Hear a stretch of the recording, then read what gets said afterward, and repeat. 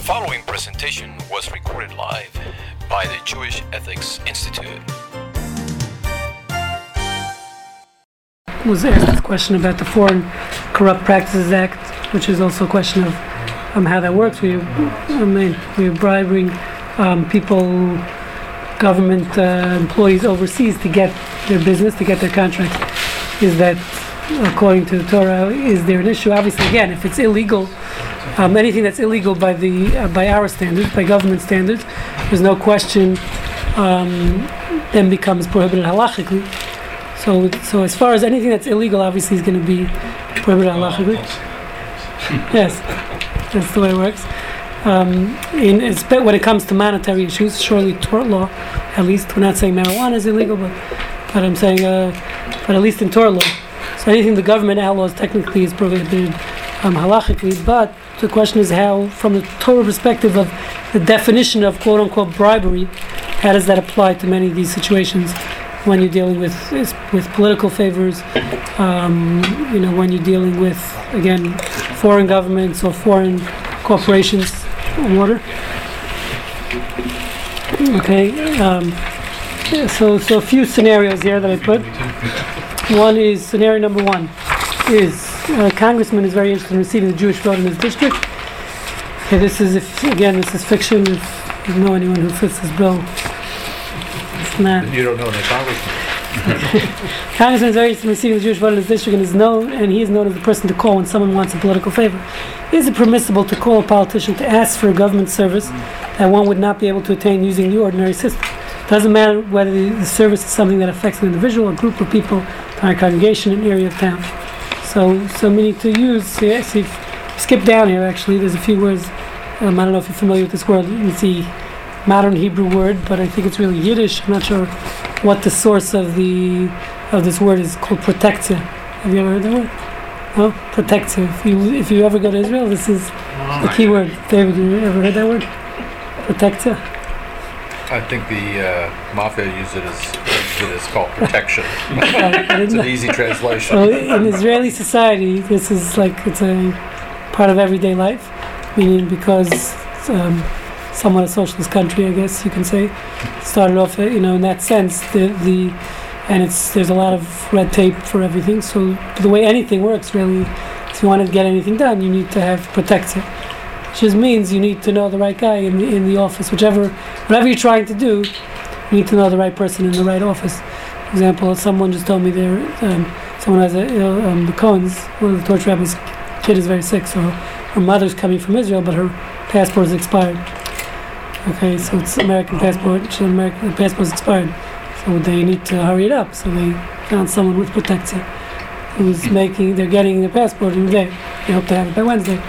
So that's called protection. So the question is there a problem with doing that? Is there an issue? I'm just trying to hear. Okay, you can't hear? Come closer. I'll come closer. Okay, so again, there's no good way to translate the word protektia, but basically this is my own, I put this together, the use of nepotism or influence in order to achieve an objective. Okay, so we're not talking about, again, bribes, but we're talking about sort of maybe even cutting the line sometimes when there's a process, sort of going through the red tape and not going through the process by way of knowing someone in the right place. Okay. Is this in the sense of where, like you said, it's nepotism or nepotism? Or are you just saying the average constituent calls his congressman? Right. No so different calling than anybody else in his district. Right. So I'm saying if everyone's equal, then I don't think it's a question. We'll discuss that.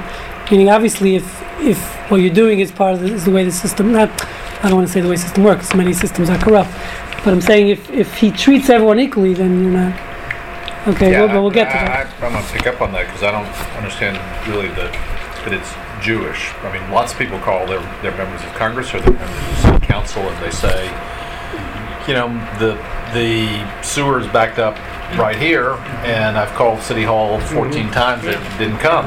Yeah. And the city council member will call somebody in utility division and send somebody. Right. Yeah. So does it have to do with their Jewish? So not we'll get there. They want to do. 100%. Right. No, but what I'm saying, but the question is that, let's say I'm talking about in a more different scenario where we're saying, we want to support you, like where you sort Or of. even if it does mean, even if being Jewish means something. Let's say for argument's sake, Right. surname is Jewish. The guy might be, the politician might be more inclined to, he wants that Jewish vote. Right, well, so the so rabbi's worried about calling the it. other part of his district, but still we're not using a personal friendship. I mean, we're still a constituent like everybody else. Okay, so it's a good point. Okay, so now that's one scenario. Scenario number 2: until recently, physicians would receive gifts from pharmaceutical companies in order to entice them to prescribe the company's medications. Okay, and that's not the reason the pharmaceuticals said they were doing it, but they would give out. If you ever gone to any medical conference or you get all these tchotchkes and it's all the pharmaceutical companies giving out stuff in order to entice. Anytime they come to your office, is going to give, besides the free samples, actually there's Dr. here who gets once a week kosher lunch delivered to his office by a pharmaceutical rep. Because it's too much, that's why. Right, so they get completely kosher lunch. He told him, you want to come to my office? Fine, but you got to be kosher. He gets for the whole office kosher lunch, and he's a happy camper.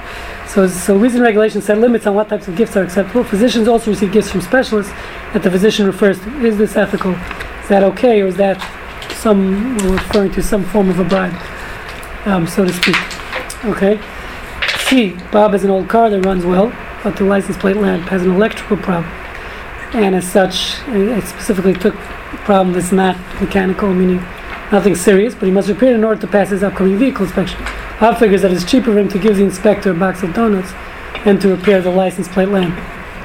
Is it ethical to do so? Anyone who's had an old 10-year-old car or older has been in this situation.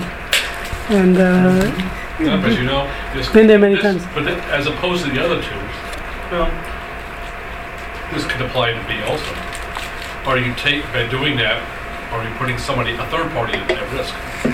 What was the third So part? number one, you're not really putting anybody at risk. Is it possible because you don't fix your lamp that somebody hits you or you hit somebody else? That's a possibility. Oh, it's a license plate, right? It's just showing you. License plate. Yeah, but then you Well, become it's pretty easy to go from there to break. to you read all the time of city inspectors on construction projects. Not that I would know anything about this. That you help hypothetically you help yourself to some sheets of plywood The leftover. and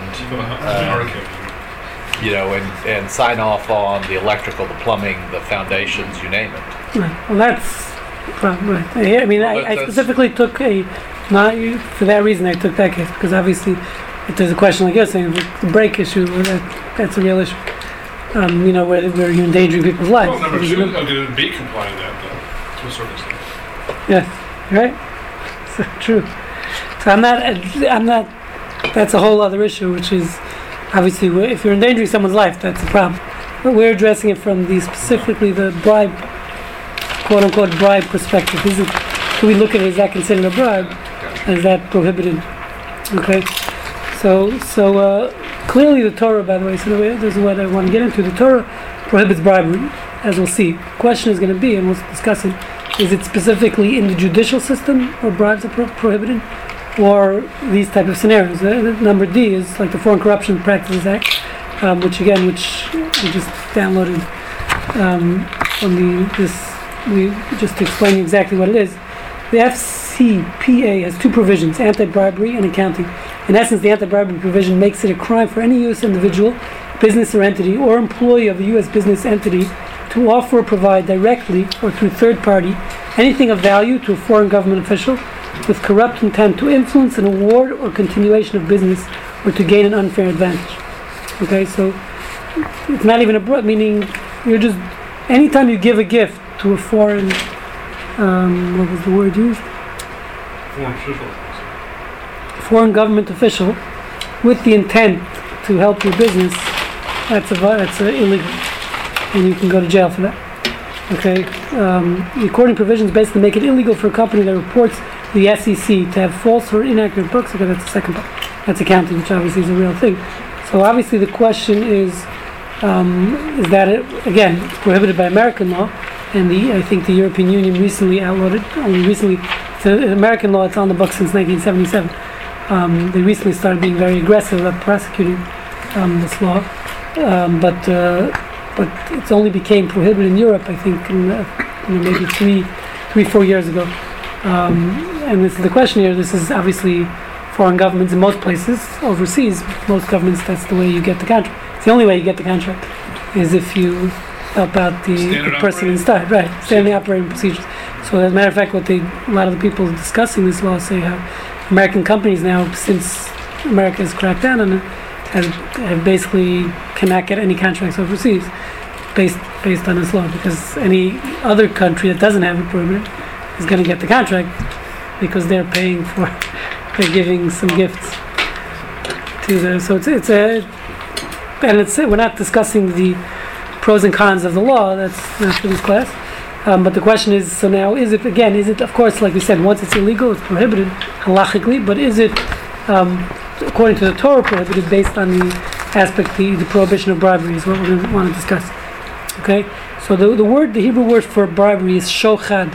The Talmud says actually a beautiful thing, as we know in Hebrew, every word is not just an arbitrary word. Hebrew, the word is the essence, obviously has a meaning of not just arbitrary symbols for that word. So the word shochad, the Hebrew word for bribery, actually comes from, it's a combination of two words, which is shahu chad. Okay, chad means one, echad, right? You become one. I mean, whenever you give a gift to someone, technically speaking, it says you and that person are now, it's just like in any relationship. You have a, husband-wife relationship or whatever it is. How do you, move the relationship to the next stage is when you give gifts to the person. Dating someone, then you start buying them flowers. When you give a gift to someone, basically what the word is saying is shochad means shuchad. You become one with that person. Obviously, in a judicial problem, when you're dealing with the judge, it's obviously a problem. The question is how that works in other scenarios. So let's read a little, just the verses in the Torah, which is the prohibition against bribery. So there's two places the Torah prohibits bribery. We're starting with the second one first, which is the second one is in Deuteronomy, in Dvarim. It says, it's a number of verses there. It starts off saying, "You shall not pervert the judgment of your man in his lawsuit." The word is in lawsuit. It's a translation, but riv in his fight, so to speak. Okay, do not pervert judgment, meaning this is a separate prohibition, which is you're not supposed to, just because someone is the underdog, you're not supposed to favor the underdog as a judge. Okay, so it's two people walk into your court just because this guy has a lot of money, this guy doesn't. You're not allowed to show favoritism. It works both ways. You can't show favoritism to the guy who has a lot of prestige and money, and you want to show that's prohibited. And also, you can't even show. Torah is prohibiting showing any favoritism to the underdog. That's not a reason to. You're not allowed to change the law, or so to speak, or have bias towards the underdog. Okay. Like in some, I don't know if it's true. When I was growing up in New York, I wasn't involved in real estate, but they say in New York City, because obviously it's a liberal town, liberal judges, so they would say the landlords always lose the case. I was like standard practice when, I don't know, again, I never went to a case, but it was known that the tenant always wins every case. Landlord-tenant case in New York City, tenant always wins. Generically, majority true statement, I think, yeah. Yeah, is that true? My cousin would say that's true. He's a New York landlord, yeah. No, I'm saying here too, is it like that? The tenants win or landlords? Tenants. But it's a tenant's Yeah. market. You're saying it's a In New tenant York, it's a favored tenant, market right, by the because courts in the system there. Right, because it's more liberal, you go for the underdog. More liberal judges would tend to go to the underdog. It's true there, I know, And from apartment Republican owners. judges would go for the rich guy. Yeah, what do you say? Not commenting, that's a bad stuff. I would say that landlords typically win because the Here, law in Texas. because the law is applied Yeah. and the law consistently favors the landlord. The Right. landlords write the agreements. Tenants 99.9% of the time sign the agreement that's put in front of them, and it's written from the landlord's perspective. So the judge enforces the law. It's pretty straightforward. It's not So again, I wasn't involved, but I remember just even like evicting a tenant in New York, it's Yeah, like almost impossible. It is Right, almost impossible. in Manhattan, like you can't get anyone out. But that is probably following New York law. It could be, I don't know, again, I don't know. And I was giving somebody advice last week on landlord-tenant relationship on a LA matter, And I said, here's the Texas law, but I am sure that California law is going to be much, much more lenient to the tenant. And they came back and said, oh yeah, we checked. We Right. Can't get Okay. us So out for a long time. that's if the law is on the books, that's Right. fine. Question is to favor the tenant because they're, so to speak, the poor, the underdog. That's what the Torah is saying is a problem. Okay. So continues, and the verse continues on top, verse 7. Distance yourself with Varshekot, the famous verse in the Torah. You shall distance yourself from a false matter. By the way, this is good to know. Many say the biblical prohibition of lying, which comes from this verse, specifically only relates to money matters. Meaning, if you're not lying about something else, it's not a biblical violation. I'm not saying it's a good thing, not condoning it, but the biblical law, many halakhic authorities say because of this verse, specifically as it relates to money matters, or in this case, we'll see capital cases. Okay, and it says, do not kill a truly innocent person or one who has been declared innocent, for I will not vindicate a guilty person. And verse number 8 says, continuation, you shall not accept a bribe, for a bribe will blind the clear-sighted and corrupt words that are right. Okay, which is not the greatest translation there. I don't know if I translate like that. Let's see what article says. Literally in the Hebrew would say, the verse saying, Shochad lo tikach, do not accept a bribe. Ki ha-shochad ya'aver pikchim, it blinds the ones, that's correct, the ones who can see. V'yisalef divir tzadikim, and corrupts the words of the righteous, not words that are right. I would translate as the words of the righteous. So meaning, what we're saying here is, and the Talmud talks extensively about it, even the Pope, whoever, Mother Teresa, the most upright person when it comes, when money can change them, like we're saying, because it's inherently, getting a gift can change your perspective on things. And therefore, no matter how righteous the person is. So would that, by analogy, be like Pastor Hagee gave money, We were just talking about this, yes. then he would have an 100%. outsized influence on what 100%. So what? Not even a question, but it doesn't mean it's not worth it.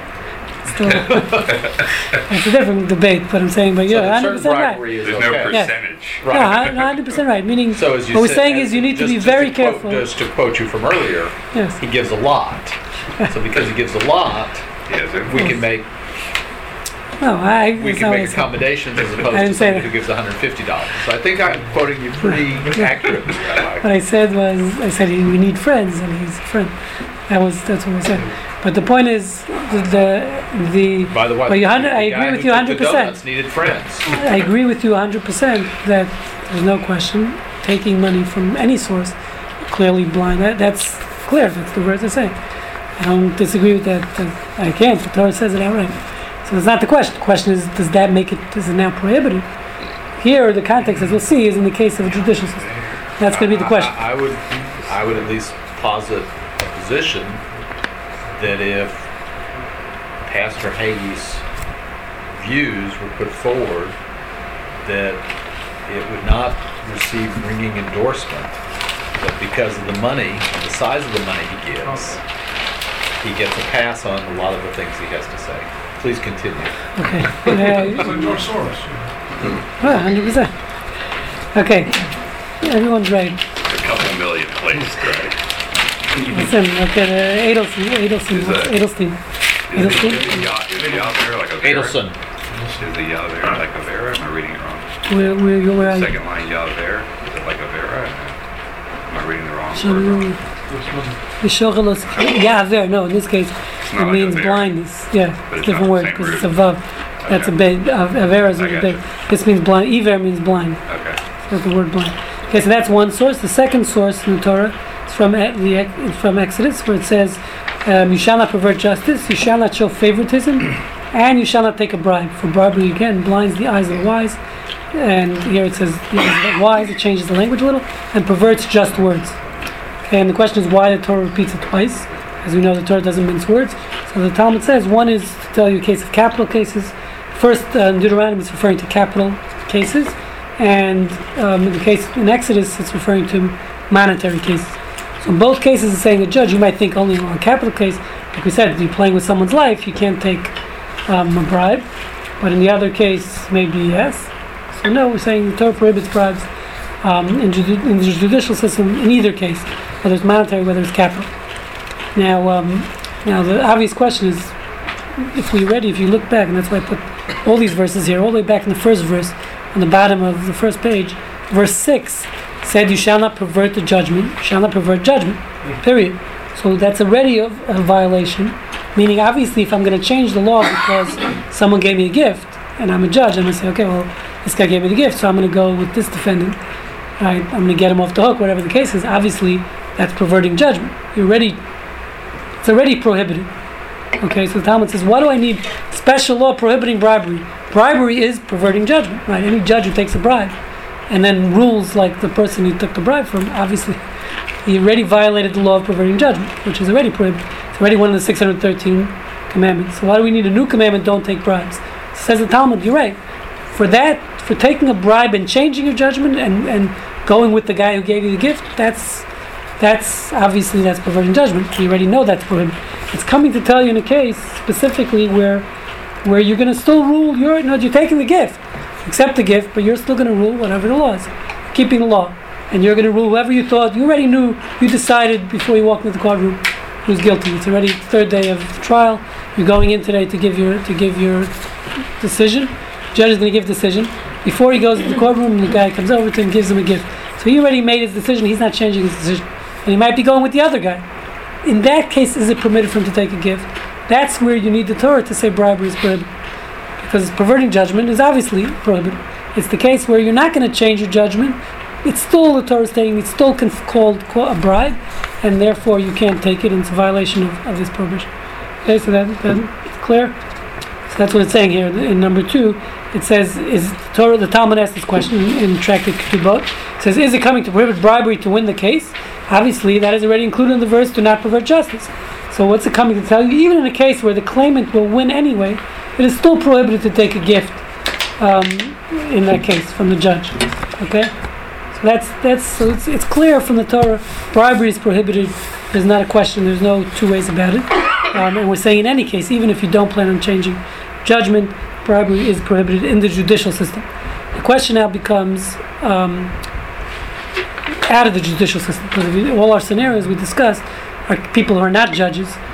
So do we say that this prohibition of bribery is limited to where the Torah says in the justice system, or is it across the board even in other scenarios? Yes. Even before you get to that, it looks like in all these examples, it's the acceptance of the bribe, not giving a bribe, that seems to be the... Okay, so that's a very good point, and you're right. The Torah only deals with the acceptance. Forget about the examples. In the Torah itself, it says, lo tikach, you shall not accept a bribe. Whereas it's talking to the judge. Right. It doesn't say it's prohibited to give a bribe anywhere in the Torah. So it's a valid point. Compared to, like, let's say the paying of interest, you cannot accept interest from a Jew, and a Jew both, cannot even pay interest to you. So exactly. So the Rambam says, the Rambam is bothered by your question. So the question is, the Torah never prohibits giving a bribe, it's only accepting the bribe. So the Rambam says, you're 100%, this violation is only for the receiver, but he says it's lifnei iver, the violation we spoke about many times. You are placing a stumbling block. By giving the bribe, you're causing the judge to sin. So that's the prohibition. So it's a biblical prohibition, but it's not this prohibition of the bribe, you're causing someone else to sin. That's the issue. That's how the Rambam understands it, because of your question. So it's a very, very good question. Okay, so again, the question is how this applies in other cases. And now the next quote is a fascinating thing that I found, which I'll tell you. I have a personal story that goes with this. So it says this is taken from the Torah and the Shulchan Aruch, which is the codification of the Talmud and and they're quoting actually the Torah's father. His name was the Rush. He's known as the Rush. So he's quoting here the responsible of the Gonim, that if a plaintiff sends a gift to the judge prior to filing suit, so before the court case, it won't invalidate the judge. Okay? It's a fascinating statement. I mean, he's saying the only time the Torah prohibits what's called a bribe is specifically during the judicial process. So the judge during the judicial process cannot take a gift. If the defendant prior to the process came and gave him a gift, technically that's not a violation, is what the Gonim was saying. It's not a violation. He was a part of it. Right, prior to the judicial process starting, meaning again, right, so that wouldn't invalidate the judge from taking that case. Although it says, however, it says very clearly, if the judge feels like it will affect his judgment, he should remove himself from the case. But it's very hard to be objective, like we're saying in those situations. But we're still saying technically, halachically, according to the Torah, again, he's okay with staying on their case, which I found fascinating, because we're so careful, as we see the Talmud extensively with bribery, and it says there were rabbis who says one who they borrowed their friend, their neighbor's lawnmower, they wouldn't take the case in the future. But again, that's what we call a flimishers, above and beyond the law. Saying legally is what the Rosh is saying. You don't have to remove yourself from the case, but obviously above and beyond the law, you should if you want to see, be viewed as an ethical judge, etc. So I had, I don't know if we ever discussed this here in the past, but I had a case a few years ago where it was a question of we're trying to get an injunction to stop an autopsy for someone in the community, and so I had no idea. I got a lawyer who was doing it pro bono going to help me out. The family, I was the one. The family was obviously not involved. They asked me to help them out, so we had to go to court to get an injunction. So I got this attorney come down to court with me. Greg Rosenberg. You know Greg Rosenberg? He's from Beth Sharon. Yeah. He's an attorney. He's actually in Greenway here. He's a very feisty guy. To put it mildly. No, you don't know him? Greg? Not well.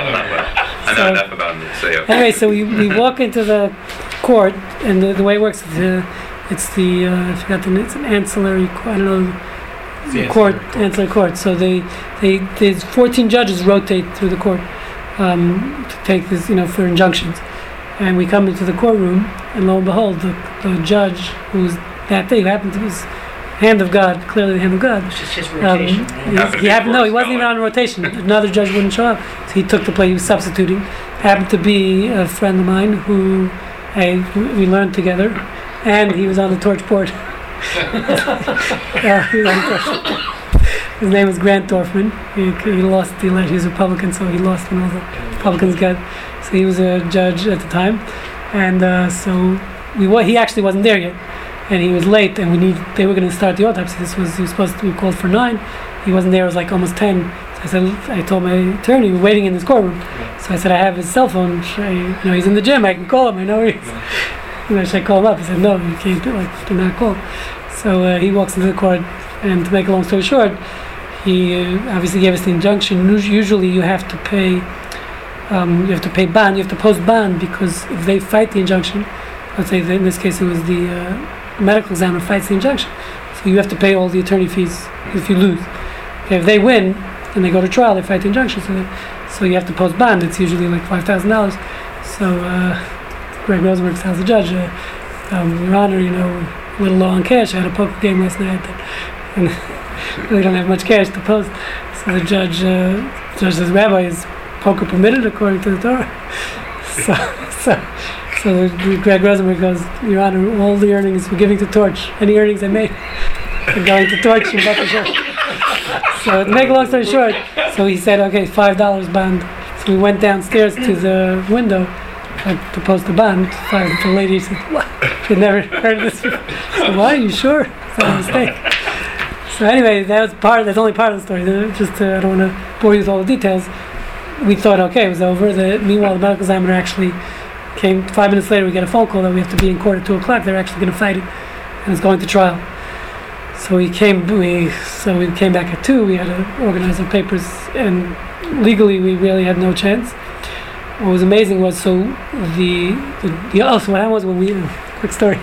That's where the bribe comes into play. So I know it's very relevant. Okay. Come along. So when we handed in all the papers, what happened was I had got all the rabbis in the city to sign a letter saying that it's against the Jewish religion to do an autopsy. In this case, it's against the Jewish religion, and so I wrote up a nice letter. Went around the city. Basically, we had like 10 rabbis sign it. Now, since I was the one organizing, it was on Torch stationery. So the judge's name. We're handing in this as evidence. The board would have no idea of that anyway, by the way, in case you're wondering. And the judge's name is on the stationery. The judge is giving the injunction. Yeah, right, he would. But okay, the board would, so he looks at it, he's looking through the papers, and he calls us up to the bench, and he goes, this is a problem. He says, you can't submit this, obviously. So we scratched that from the evidence. Anyways, to make a long story short, so we come to trial, so he, because he was an upright, standing judge, so as we started the trial, they had 3 attorneys. They came with 3 attorneys, medical examiner. So he said, he called up both attorneys, all the sets of attorneys to the bench. So I need to make a disclosure here before we start the trial that, first of all, I'm a personal friend of Rabbi Grossman, who seems to be very involved in this case, although he's not. I wasn't the defendant because it's the deceased family, it's the defendant. But anyway, and he said also, and I'm actually on his board. He mentioned I'm on the board of his organization. I need to disclose that. If you'd like to request another judge, you can do that. So he gave a recess. He gave a 15-minute recess. I took out my prayer book. I was praying 15 minutes went in the other room. I thought for sure they're going to say they want to request another judge. Even if they request, he doesn't have to agree, but he has to give them the right to request. Make a long story short, they agreed to go ahead, and we won the case. Even though we shouldn't have, probably. We won the case. There was no autopsy, but they appealed it, and in their appeal actually was their claim that they didn't realize how close he was with me. But it's on like the third appeal now. It's still on the appeal. This is 2 years ago. It's still under. You ever seen the movie My Cousin Vinny? He's no longer judge. What? There's a movie called My Cousin Vinny. It's like that one where he gets them off. The two kids are accused of killing somebody. Never been a lawyer. Yeah. Right. So I never gave this judge a gift. I never gave him anything. I mean, we've learned. I prepared. Rabbi, he's done a CLE. He should have recused himself. He shouldn't have offered the option. In which case, the trial or the initial injunction? The initial injunction is probably okay because in the expediency of time, there was no damage done to any party by stopping it. Allowing it to go forward would have been irreparable damage. So TROs are granted to stop irreparable damage. So it was okay for him there, but he shouldn't have heard the case. Which is, of course, why he's no longer on the bench. So you can say you helped. In any case, you helped contribute to your friend. Anything, the only reason going off the bench. Hey, now he's making a nice living. He's happy. He's a terrific guy, yes, and a very, very smart lawyer. And it is a shame he's not on the bench, but he should have recused himself from that case. Because he gave them the option to back out. It was their choice. He gave them the option. He should have removed himself. In any case, okay. So let's continue. So this is a story where, again, obviously within the judicial system, if anything, there was no bribes there, obviously, and there was nothing given even prior to the case. But we're saying even if something happened prior to the case, according to halacha, he wouldn't be obligated to recuse himself. Again, maybe above and beyond the law, which might have been the right thing to do. By the way, even after everything was done, I never called him. While obviously during the trial, but even afterwards, I was advised I wanted to give him a gift. Like what I know, he helped us out, and I spent a lot of time in it. And obviously, I was advised. Did you not read any of this? No. After the ruling. After the ruling. Once the ruling happened, I know parts of it. So I wanted to call him up and thank you. Really? Thank him, and I was told by my attorney not to do that. Is that why they removed him from the torch board as well? And from the bench. Right, both. Okay, so let's continue. So the question is, we don't have much time here. So bribery versus corruption. So the question is, bribery can be used to corrupt the judge. However, one can violate the prohibition of bribery even if there's no corruption of justice. That's just, as we mentioned before, technically speaking, because even if the judge made his decision already, we're saying at that point, during the process, anytime during the judicial process, it's prohibited to give a gift to the judge. So even if it's not going to corrupt, so the two, what we're showing is one is not necessarily dependent on the other. You can have corruption without bribery, obviously, and you can have, not every case of bribery is corruption, because we're saying even if he made his decision, it's still prohibited. Now, by the way, just in U.S. law that I found, in U.S. law, a government official on the back page here may not accept a gift. But then now we're switching over from the judicial system to any government official. The question is now, how does it work with your congressman?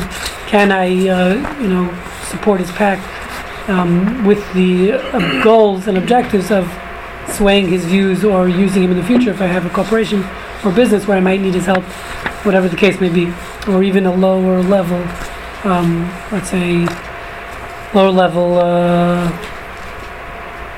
inspector, whatever the case may be. So it says in U.S. law, a government official, including judges, obviously, may not accept a gift. However, there are certain gifts that are permissible that would be considered a form of bribery in Jewish law that are permitted according to American law. And these include social hospitality based on personal relationships, modest items such as food and refreshments is important, listen, offered as a matter of social hospitality. So this would be the case where, let's say, the judge. For Shabbat dinner. Right, exactly. So I had this judge, which I don't think I did. I invited him for Shabbat dinner. He never came. But I had him. I didn't have him over, but we've gone out for lunch. But he paid actually. He paid. That's the rule when you take the rabbi. So he paid. So I never paid for his lunch. But greeting cards and items with little intrinsic value, such as plaques, certificates, and trophies, are intended solely for presentation. Okay, so in those cases, we're saying, according to American law, that would be fine. That wouldn't invalidate you. That's permitted. It's legally permitted to a government official. But according to halacha, those would still be. If we're talking about during the judicial process, this would be a problem. Okay, specifically during the judicial process, even these would be prohibited. Anything given. As a matter of fact, and I didn't put it down here. There was no room. Talmud extensively talks about even borrowing. As a judge, can you borrow your neighbor's lawnmower? Meaning, let's say, who happens to be a defendant. It says prohibited. The only way it says it actually does permit one case is they asked, how come this rabbi once did it? So it said because he actually gave him his lawnmower too. They borrowed each other's stuff. So as long as it's they're both equally getting from each other, then that's sufficient, and that's not prohibited. Okay.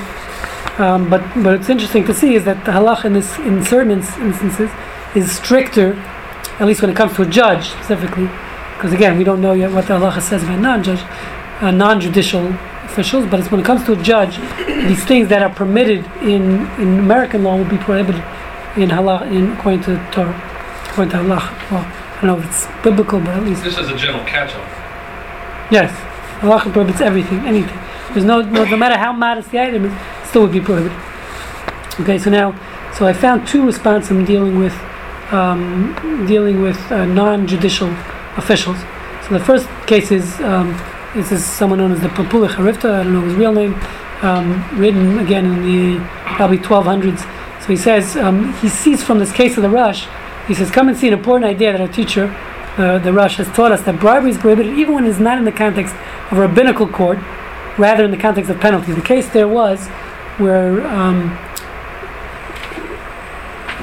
let me make sure. The case there was where the guy he wasn't the judge on the case, but he was someone in the court where he's meting out the punishment or whatever the case was, but he wasn't the actual judge.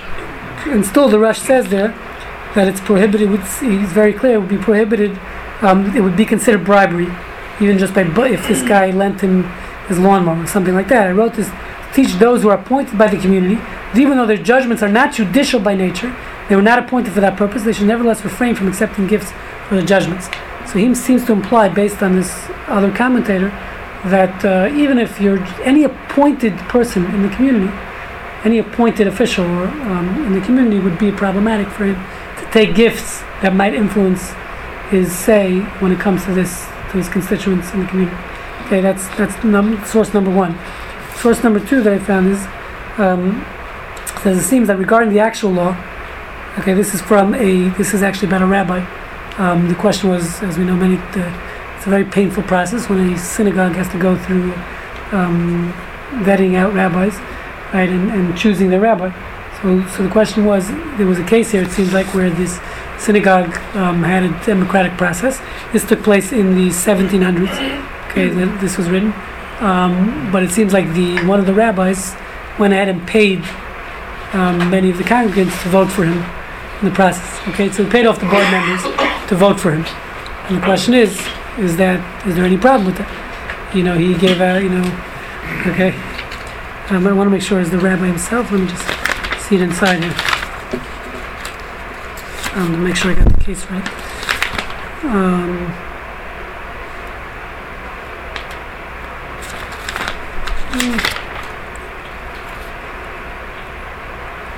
can find it.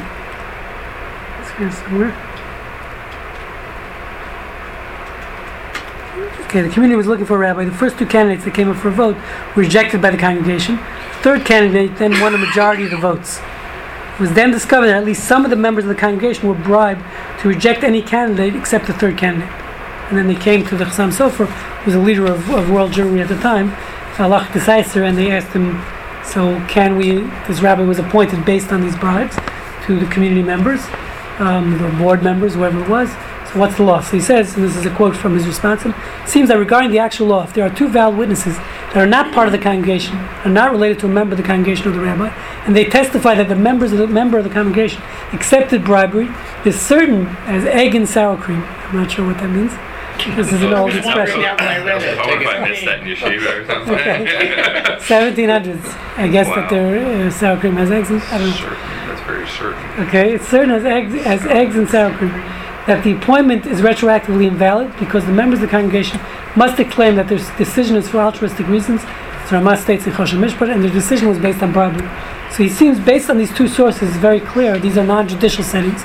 The case of choosing a rabbi. The other case was, again, someone who's going to, the penalty person, where they're clearly prohibiting taking a gift or taking a bribe if it's going to influence the decision. And even though clearly we're not talking about a judgment, we're not talking about a judge, we're not talking about a judicial setting here. So clearly, based on this, it would seem like it would be problematic to accept gifts where, again, specifically, where it can influence the decision of that person as an appointed official, so to speak. So, okay. If I may, let me offer an example and ask people whether they think this is bribery. Frequent flyer miles. Mm-hmm. So you're awarding frequent flyer miles a bribe. Explain the question.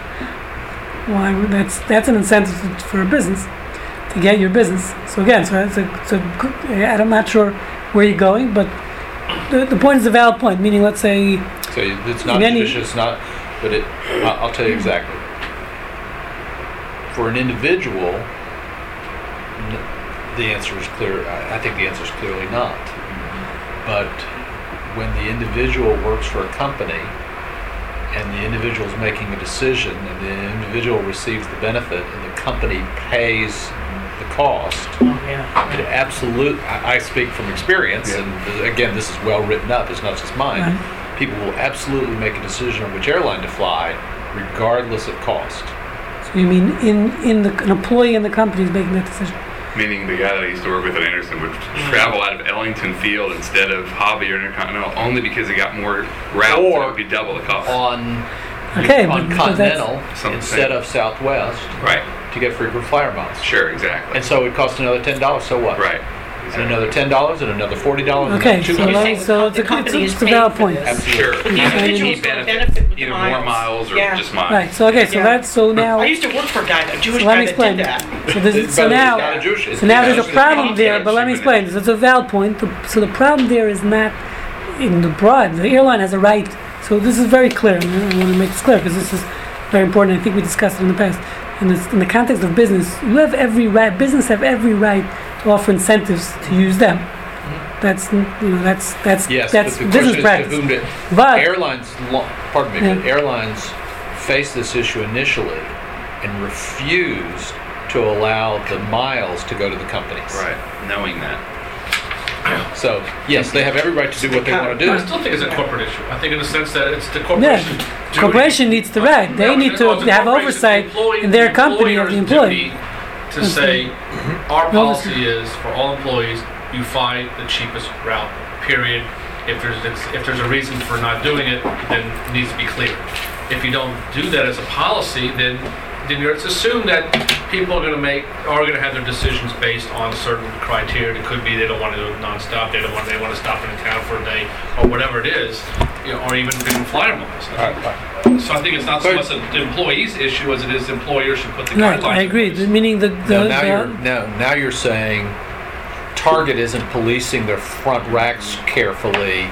So if you steal from Target, it's Target's problem to police better. It's not a matter of stealing. Why? Absolutely. When you give an employee says, I could go on Southwest for $500 or United for $550, and I'm going to get the frequent flyer miles, and the employee says, I'm going to take. That is absolutely stealing. You are stealing from your company. Yes, but it's not the airline's fault. Meaning that's, like you're saying, you're right, the guy's an idiot. The employee's an idiot, and maybe the employer needs to have more oversight, but it's not the airline who's doing the bribe. I'm allowed to incentivize someone to come into my store. Whether I have a pretty receptionist or whether I'm offering them lollipops What if he lives in Woodlands? Is he going to be required to drive all the way down to Hobby because it's $50 cheaper? That's a valid question, It's a but business decision. but allow me to Sort of say there's too many other criteria. well, allow me to stabilize that the employee's leaving from this office and can and that it's equidistant and is presented the choice. Now, I'm telling you, I know this from my own experience, and I certainly know it from other employers, and it's well written up. Big companies, there's a reason big companies have travel departments.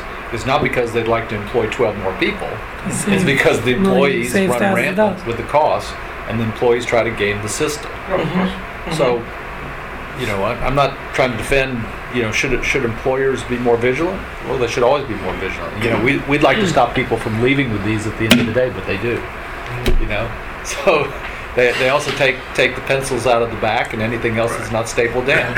So, but I know that. Right, but that's what I'm saying, that doesn't make it a we have bribe. policies and we have procedures and we have all sorts of stuff. But I think also in regards to the airlines specifically, okay, they might have a preference for what frequent flyer program they go on, but if they choose in between Continental or Southwest has frequent flyer program also. So either way, they're going to gain. I don't think it's as relevant. Now you're only talking about who has better bribes. But that's not a bribe. Again, incentivizing for business, I'm allowed to do anything I can to get someone to use my company. There's nothing wrong with having incentive. If I have a pretty receptionist and they like coming to my office because they're pretty, that's not a bribe, right? That's an incentive for them to do business, right? Right. So meaning you have every right to do whatever you can to get people to use your business. Now, is the person stealing? 100% stealing from his company. The employee stealing? That's a different question. Which is, we'll give a class, and I'm trying to actually give a class for a while, and then I just can't find enough sources, which is a whole bigger topic, which can an employer, how much can he control of the employee's off-duty conduct, things like that, which is a whole part of that greater question, I think. But as far as bribing is concerned, it's not considered a bribe. I just want to get back because we're out of time. I'm going to hold out that question.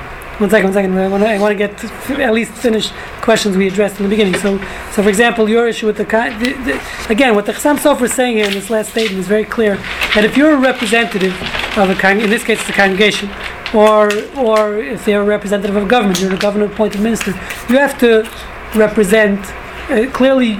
If you accept a bribe, your decision is rendered invalid. That's number one. Is what he says very clearly, even now in the judicial system, and also your technically invalidates you even from his position in this case. So the question now, I just want to throw one wrench in all of this, which is that what's interesting is these laws. The question is as we know, the Torah is given to Jews. So if I'm bribing a non-Jew, does a non-Jew have a prohibition of bribing? Okay, meaning because these verses are in Deuteronomy, they're not part of the 7 Noahide laws. So the simple answer to that is yes. One of the 7 Noahide laws is having a justice system. Okay, so therefore, it's in that justice system. You'd assume it's prohibited. It has to be a just system, so it's prohibited to take bribes. But first of all, not everyone agrees. That itself is debatable because some want to bring a proof that it actually in the non-Jewish justice system, there's no prohibition of a judge ruling for family member. The Jewish justice system there is. So they say if you can rule for family members, there's no bigger bribe or corruption than that. But leaving that aside. What's interesting is the question is, once we're transferring the laws of the justice system now to government officials, non-judicial system, other appointed officials. Many want to say that wouldn't apply to. Now, who said the non-Jewish system that applies? In the Jewish system, we're saying the Torah prohibits bribery with all these criteria. And therefore, we're now going to apply that to a government-appointed official to the Jewish system. Who said that it's applicable for a non-Jew? Who said we can go and make that leap? When you're dealing with the 7 Noahide laws, we don't say it's prohibited for a government official to take a bribe. It's not one of the 7 Noahide laws. So that's where it gets sort of gray area. But I want to just address your last point, which was the original point, which is clearly a congressman. You're right. If he's accepting, it's equitable. No matter who calls him, he's going to do what he can because it's his constituent, 100%. But if let's say I'm calling as a rabbi and I'm saying, he knows my congregation votes as a block, much. In Houston, it doesn't happen, but in other places it works. Where I went to rabbinical school, basically there's 8,000 families who, whatever the Rosh Yeshiva says, whoever they vote for, he says vote for this candidate. The mayor, when he wins the election in the city, makes a kiddush in the yeshiva. Okay, maybe that's a form of bribery. Okay, he makes a kiddush in the yeshiva because he knows the only way he can get in is with the support of this voting bloc. Because the whole town has 100,000 people, and there's 8,000 families voting across the board for him. Okay, there's that could be a bigger problem. If I'm the Rosh Yeshiva and I say, listen, let's do lunch together, and I need you to approve we're buying this land, which happens very often in that town. They're expanding, and we need more room for our campus. Can you approve the zoning for this land? And that happens, right? So in those situations where it's not as clear cut, meaning they're doing it because they want the vote, is that considered a bribe? How does that work? So, and I'm not clear. I don't have a good answer for that in those situations. So in regards back to business issues. Yes. Since the U.S. has a law that says don't bribe a government official. The Foreign Corruption Act. Luckily, we can't do it. So if you're going to do business in Asia, you might as well just kiss business goodbye. So, yes, I mean it's a good. I need to do more research. From a halakha standpoint.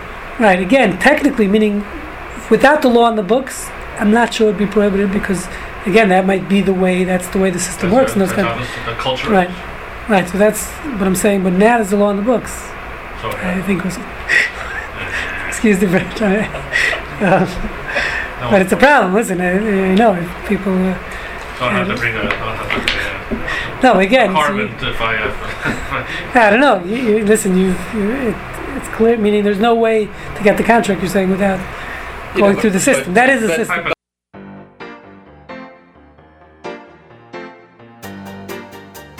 You have been listening to the MP3 project from the Jewish Ethics Institute. For a complete selection of our lectures, please visit our website at j-ethics.org. Shalom.